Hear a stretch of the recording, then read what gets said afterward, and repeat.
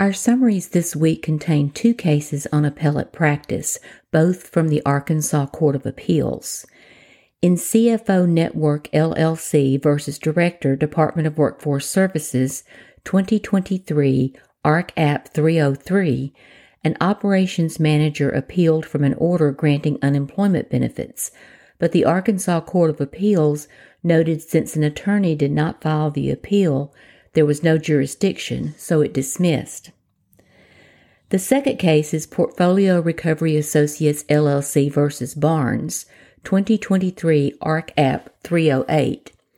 A certification for immediate appeal must contain sufficient factual findings, the Arkansas Court of Appeals noted, in dismissing for a lack of jurisdiction.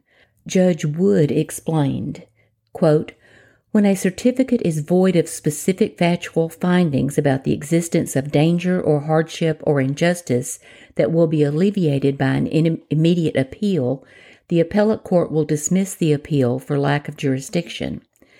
Here, the Circuit Court summary judgment order included the following.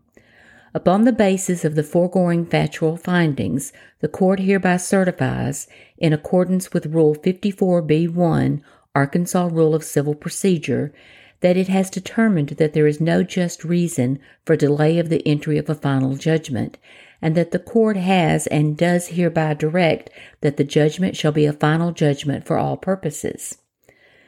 This certification tracks the language of Rule 54b, but it does not contain any factual findings explaining the hardship or injustice that warrants the early entry of a final judgment. An order that merely tracks the language in Rule 54b and does not include facts to support the Circuit Court's conclusion that an immediate appeal is necessary does not satisfy the rule's requirements. For this reason, the order is not final, and we dismiss the appeal without prejudice.